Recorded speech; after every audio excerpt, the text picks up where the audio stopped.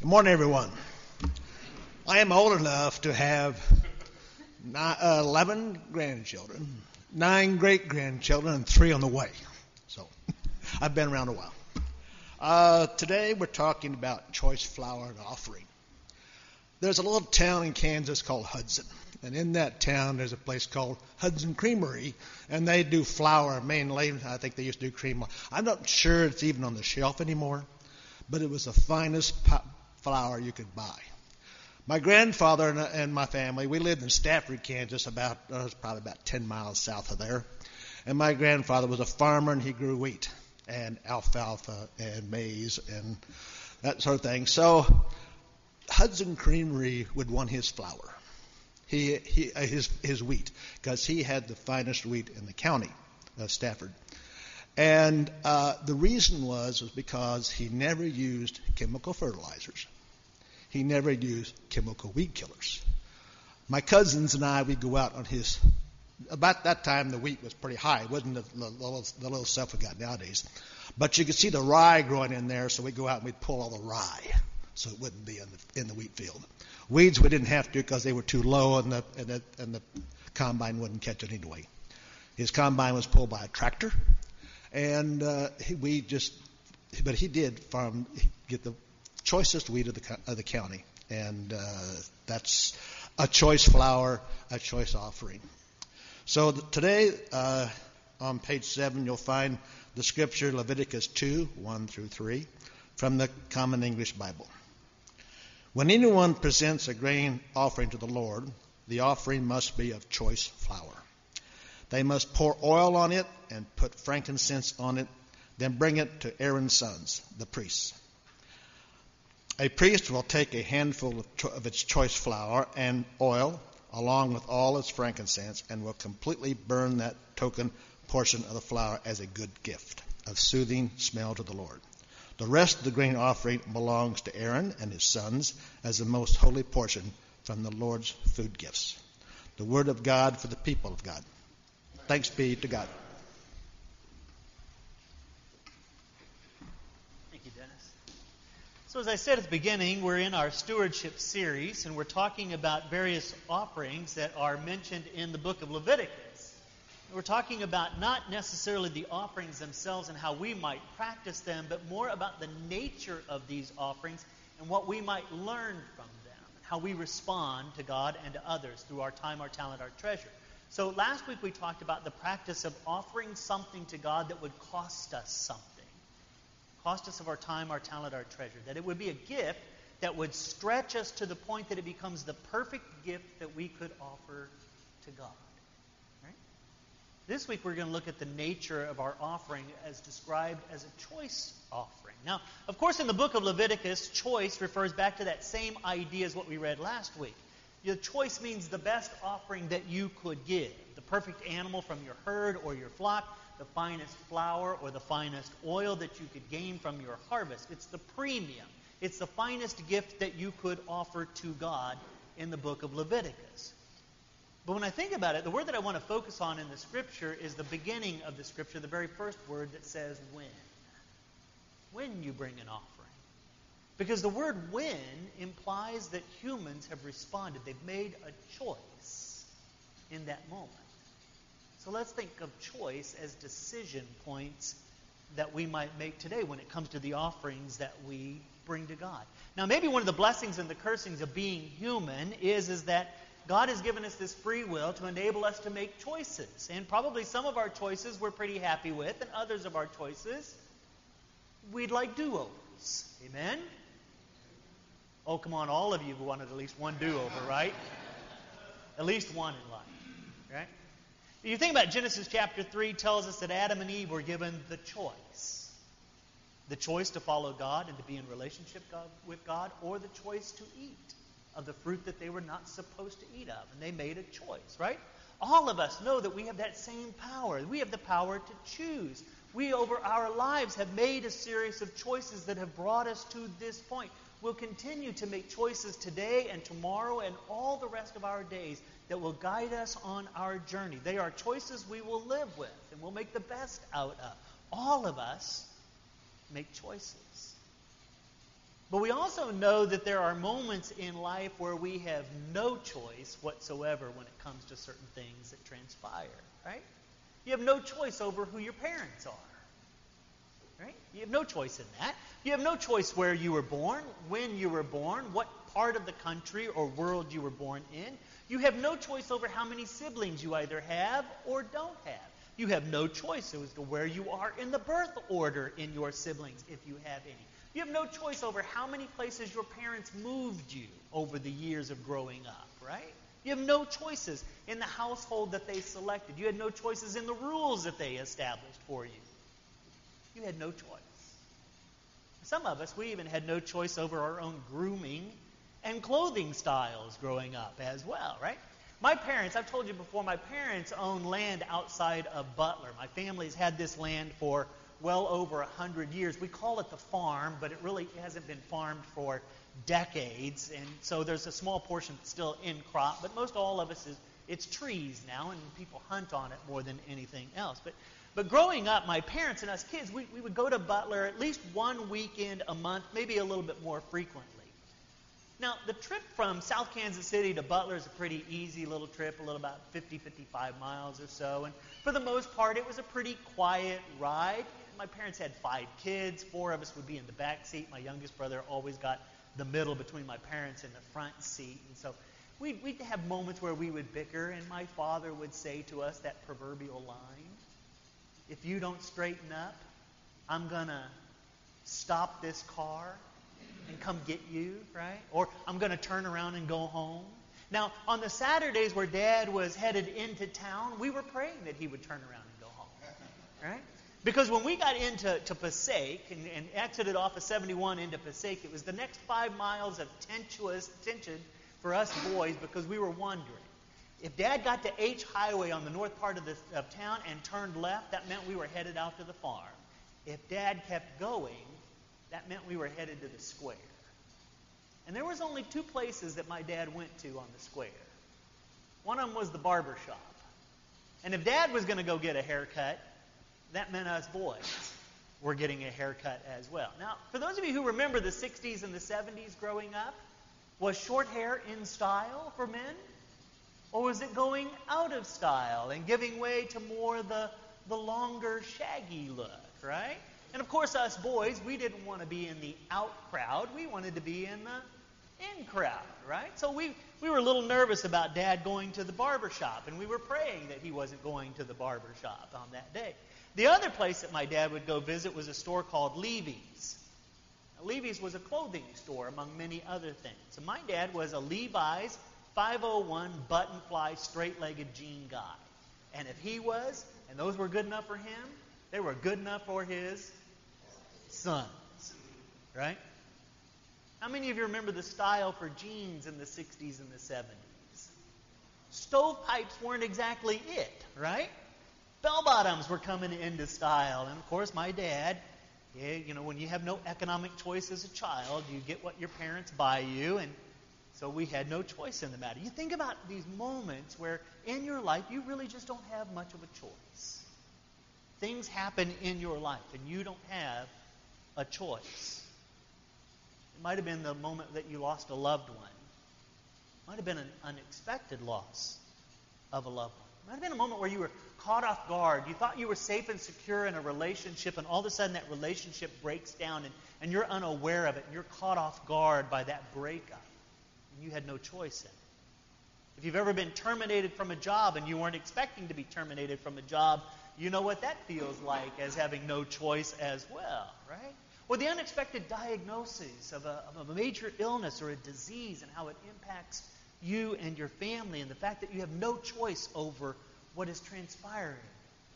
Worst of all is to stand by and watch powerlessly as maybe one of your loved ones suffers an injury or something like that, and you have no choice. You can't do much but just be there and console. All of us know these moments in our lives where we feel like we are powerless. We are left in this without a choice. Now, on the flip side, I think we could all tell stories about the choices we have made. We have power to make certain choices in our lives. But when we think about the theme for today and the human struggle that we have, it comes around those times where we have no power, no choice over matters and circumstances. The only power that we do have, friends, is how we will respond. We have the power to choose how we will respond in the moments where we feel like we are powerless. As much as we want to be proactive in our lives, it isn't 100% possible for us. There are just simply moments where we are on the reactive end of some of these life circumstances. Now, in matters of our relationship to God, I think we Christians will proclaim together that we know we don't get to make the rules when it comes to our relationship with God. We don't even really get to negotiate with God about some of these things. We know that God has crafted a certain set of parameters for us humans. We find them written in our holy text that we read, and we believe that we're supposed to follow some of those things. Now, other aspects of our life, we know that we can negotiate. My two grandsons are great master negotiators, right? We ask them to do something, and often it becomes a negotiation with them as to whether it's going to happen the way that we envision. Now, me, personally, I would prefer just simply to say, boys, this is the way it is. And they say to me, oh, yay, Grandpa, no problem. How often do you think that happens? Very rarely, right? Yeah. Now, most of the time, I'm off over by myself, and the two of them are negotiating with Nana because she's good at negotiating with them. I'm not. I just go along for the ride after things are decided. Or should I say I begrudgingly go along for the ride after things are decided, right? Because I don't get my way in some things. But you think about the choice that you have and you make. When it comes to God, we know that we don't get to make rules. We don't get to negotiate with God. And neither did the ancient Hebrews, right? If you think about the folks that God liberated from Egypt, called Moses to liberate, now finds themselves wandering in this community, and they're setting up these laws and these parameters on how they are to behave. God is the one who defines these things for them. God is the one who tells them how it will be and sets it up in order for them. Even the offerings of when, where, what, how, and why, these things are determined by God as His commands for the people. The people did not get to negotiate with God on these things. God made the rules. The people had no choice in the matter. The people only could choose how they respond. So when? When implies that the people choose to respond to God and to bring to God an offering of their finest so that it might be pleasing to God. To bring an offering implies that they are willing to obey the conditions of the offering for it to be acceptable and for it to be pleasing to God. In Leviticus 2, of course, it's the finest. It's the best flour that they could bring. It was the costliest flour that they could bring. It cost them time. It cost them effort to bring that kind of flour. The tilling of the soil, the sowing of the seed, the harvesting the mature wheat, the threshing of the grain, the grinding, the sifting, all that must go into that to be able to bring the finest, choicest flour to give it as a gift to God. But it not only cost them in time and material, it cost them because grain, particularly wheat grain, was the most precious commodity of their time and their day. So they gave their very best in the finest of flour. God commanded that be the offering that be made. God set the conditions of these offerings. The people had the choice to obey that and bring their finest. When anyone presents an offering to the Lord, meets the conditions that God has set. Now the question I think we wrestle with today is do we believe that these commands, these parameters, are still in place for us as God's people? That there is a certain set of parameters by which we give our best to the Lord so that it might be a pleasing smell, if you want to use those words from Leviticus. Do we believe that God has set these conditions around it? Or do we feel like we're a little freer in these? Now I want to propose to you that I think there's some stages of response that we, as God's people, make when it comes to our offerings. When we bring to God these gifts, we come for a variety of different perspectives on these. Some of us may come from the more liberal perspective or the freer perspective and says that maybe because we're a New Testament crowd of people who believe that we are free from the laws, then we're free from maybe the parameters of these laws as well. And so for us, we determine ourselves individually what's the best gift that we can give, and we give that each and every week. That might be one way in which we can look at these scriptures. The Old Testament is for an ancient people. The New Testament we are free in, and we are free in God's grace, so we get to choose a little bit more broadly how we practice the giving of our time, our talent, our treasure. Now, honestly, that's one way to look at it. I've never heard it preached that way. But you got to remember, I grew up in the Baptist tradition. Right? Baptists are a little bit more literal about these things. Another way that we could approach this when we think about bringing our gifts is we could certainly rationalize a little bit when it comes to our gifts as well. Because we know that in our lives, our busy, complicated 21st century lives, we have a lot of priorities that we are trying to maintain. We may not be able to live into an old standard of 10% of our time, our talent, our treasure. It might be early in our career. It might be just starting to build a life together as a young couple. We might have plans to retire early or move up. We might have multiple mouths to feed. We might have many places in which we want to be generous. Or we might be on the other end of this scale where we're on a more fixed income. And then as the income doesn't increase, of course, the cost of living does increase. And we find ourselves trapped in this. And so we have to rationalize a little bit how we give our best to God. And we may want to give 10%, but we might not have the capacity yet to give that 10%.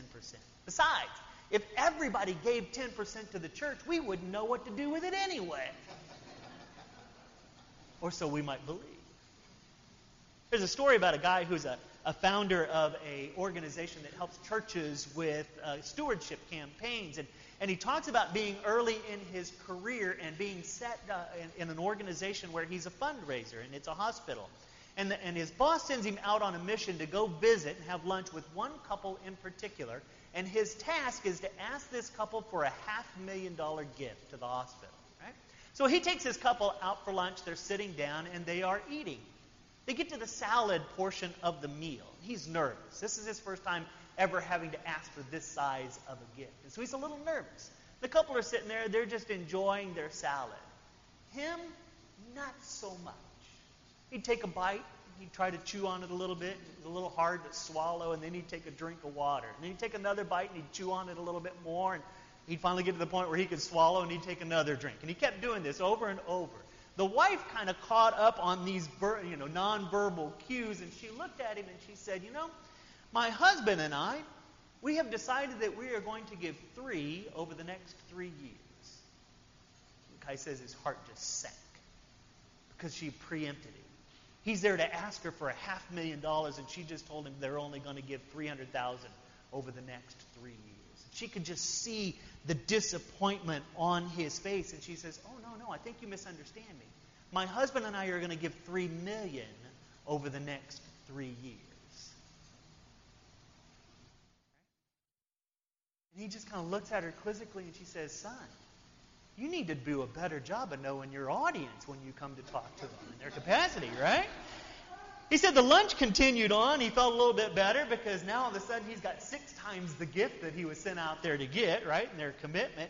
But then he looks at them a little bit later in lunch, and he says to them, "I got a question for you. Have you ever thought about giving that size of a gift to your local church?" And the wife looked at him and said, "Heavens no.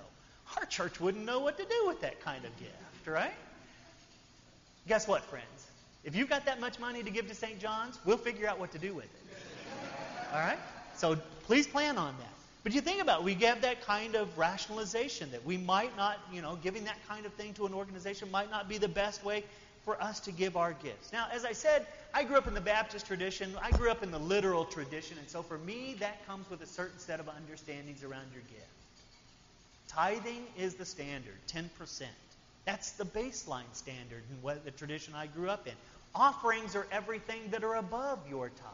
And so we were instructed in that. We were ingrained in that to try to live that out. That's what it meant for us to be faithful in the tradition that I grew up in. And it might be for some of you as well. But for us to learn what it means to be extravagantly generous and to practice that as our best offering and gift to God, to make a choice to do that. There's a guy by the name of R.G. Letourneau. R.G. Letourneau was a prolific inventor of earth-moving machinery. He has 299 patents for different kinds of equipment. So things like the bulldozer, various earth scrapers, dredges, portable cranes, rollers, dump wagons, bridge spans, logging equipment. He was one that was on the forefront of mobile sea platforms that could be used for oil exploration, electronic wheel. All these kinds of things, R.G. Letourneau was involved in the creation of or created. When he got married, he and his wife, devoted followers of Jesus Christ, decided that they were going to give away 1% of their income for every year that they were married. So when they got to their 10th anniversary, they were giving away 10%. They were giving 10% to their local church. That was their tithe. That's what they believed in. But they didn't stop there. By their 58th wedding anniversary, Mr. and Mrs. Letourneau were giving away 58% of their income to not only their church, but also the charities that they wanted to endow. They believed in this literal command of God to be generous, to be extravagantly generous. They committed and put in a plan and a path to be able to live into those things, because that's what it meant for them to be faithful followers of Christ. As a community of faith and people here at St. John's who proclaim to be followers of Christ, I naturally assume that all of us want to be ones who are generous, extravagantly generous, and we want to give our best to God. We are working on that, and we are trying to be faithful to that. To be generous to God to the point that we are blessing the body of Christ that is here. For some of us, that may even mean giving at 10% of our time, our talent, our treasure. Others of us beyond it. Others of us, we're working a plan to be able to know that we are giving extravagantly. But to know that we are doing so as a way of honoring God and helping the work of God in the world. I would simply suggest, dear friends, that all of us have the power to respond to this.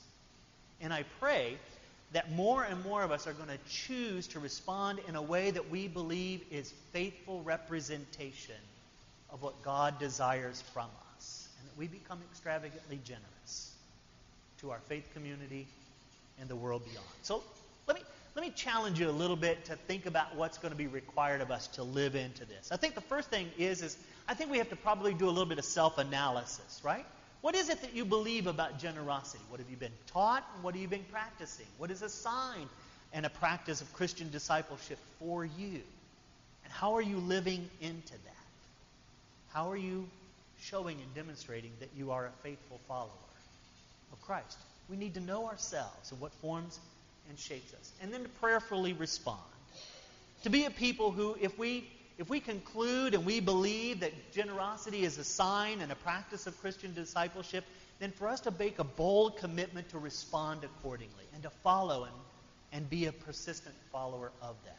To challenge ourselves to live in to the standard that we believe that God is calling us to. As Joshua and the people of Israel said at Shechem, choose this day whom you will follow. As for me and my house, we choose to follow the Lord. Will you join me now as we pray? So merciful God, we come in this moment, knowing that laying before us is a choice in how we will be generous. Generous not only to the world that is around us, but generous to you. You have given us so much.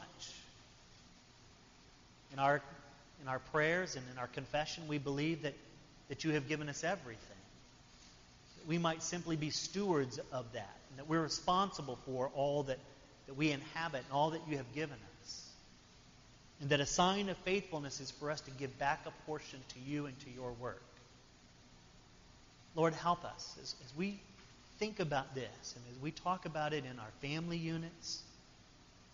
Help us to think and to pray over what would be generous for us, extravagantly generous, that would stretch us and become that perfect gift to you. And then help us to commit to it. Not only commit to it, help us, O God, by your Spirit to live into it. So that at the end of the day, we will hear from you, good and faithful servant. Those are the words that we desire to hear. And so, Lord, we know that this is one portion It is an important portion of who we are. We pray, O God, that your Spirit be with us, leading and guiding us, and give us the power to respond. In Christ's name.